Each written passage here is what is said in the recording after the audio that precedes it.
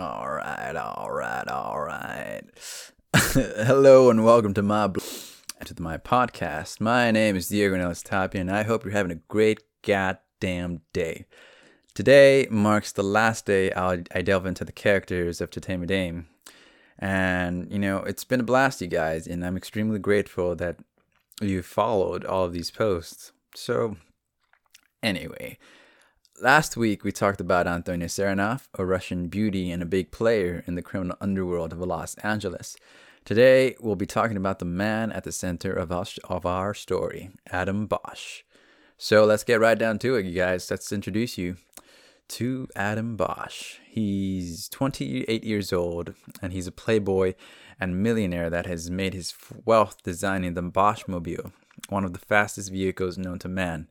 He's materialistic, and he's a man of self-indulgence, constantly given into his primitive desires, which revolve around cars, booze, and women.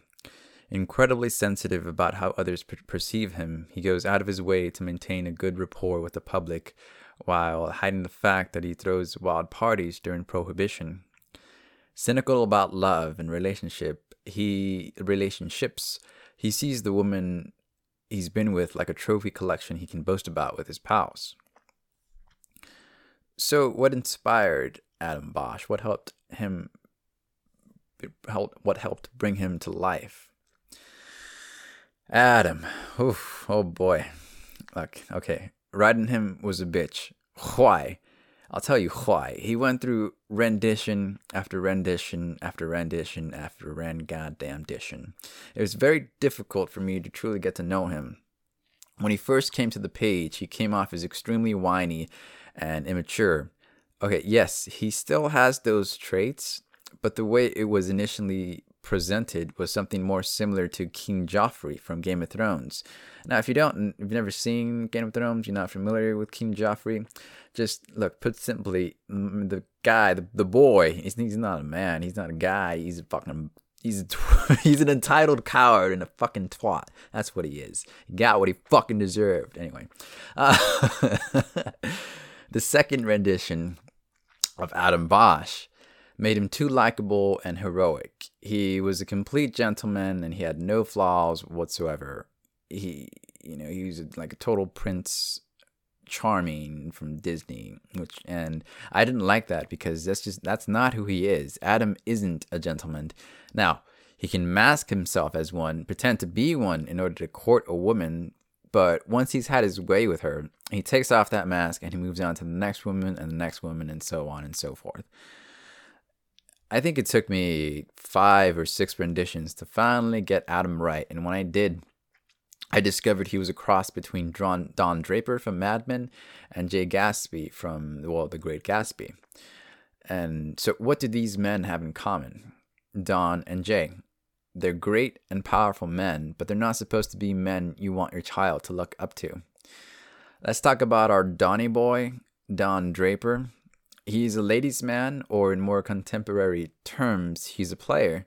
He's married and he has 2 children, but he doesn't really give a damn about them because time and time again he goes off and pursues woman after woman after woman. When he's exposed and confronted by Betty, his wife, his first wife, well, I won't get into exact details, but Betty, his wife, he denies such an accusation and attempts to put the blame on her, saying she's tired and doesn't know what he's talking about. He's gaslighting her. He's just fucking manipulating her. So nevertheless, for as charming and talented as Don comes off, at the end of the day, he's just a coward who's running away from his past, from his issues, and he's terrified of a real relationship where he can open up about all of his vulnerabilities. He's weak, or like Jimmy Barrett said to Don's face in the 2nd season, it's one of my favorite quotes he said to him, you're garbage, and you know it. Adam Bosch has the same problem Jay Gatsby and Don Draper had. He exists on the surface and he refuses to face his past and his demons.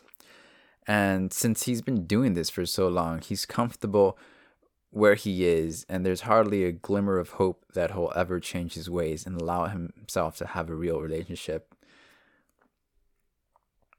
So let's talk about Adam and his part in Tatemadaim. We meet Adam in the very first chapter entitled Like a Moth to the Flame in his speakeasy Nadia's. After seeing Antonia sing a melody about torched love, he runs into Dicky, who gives him a token that will allow him to see her.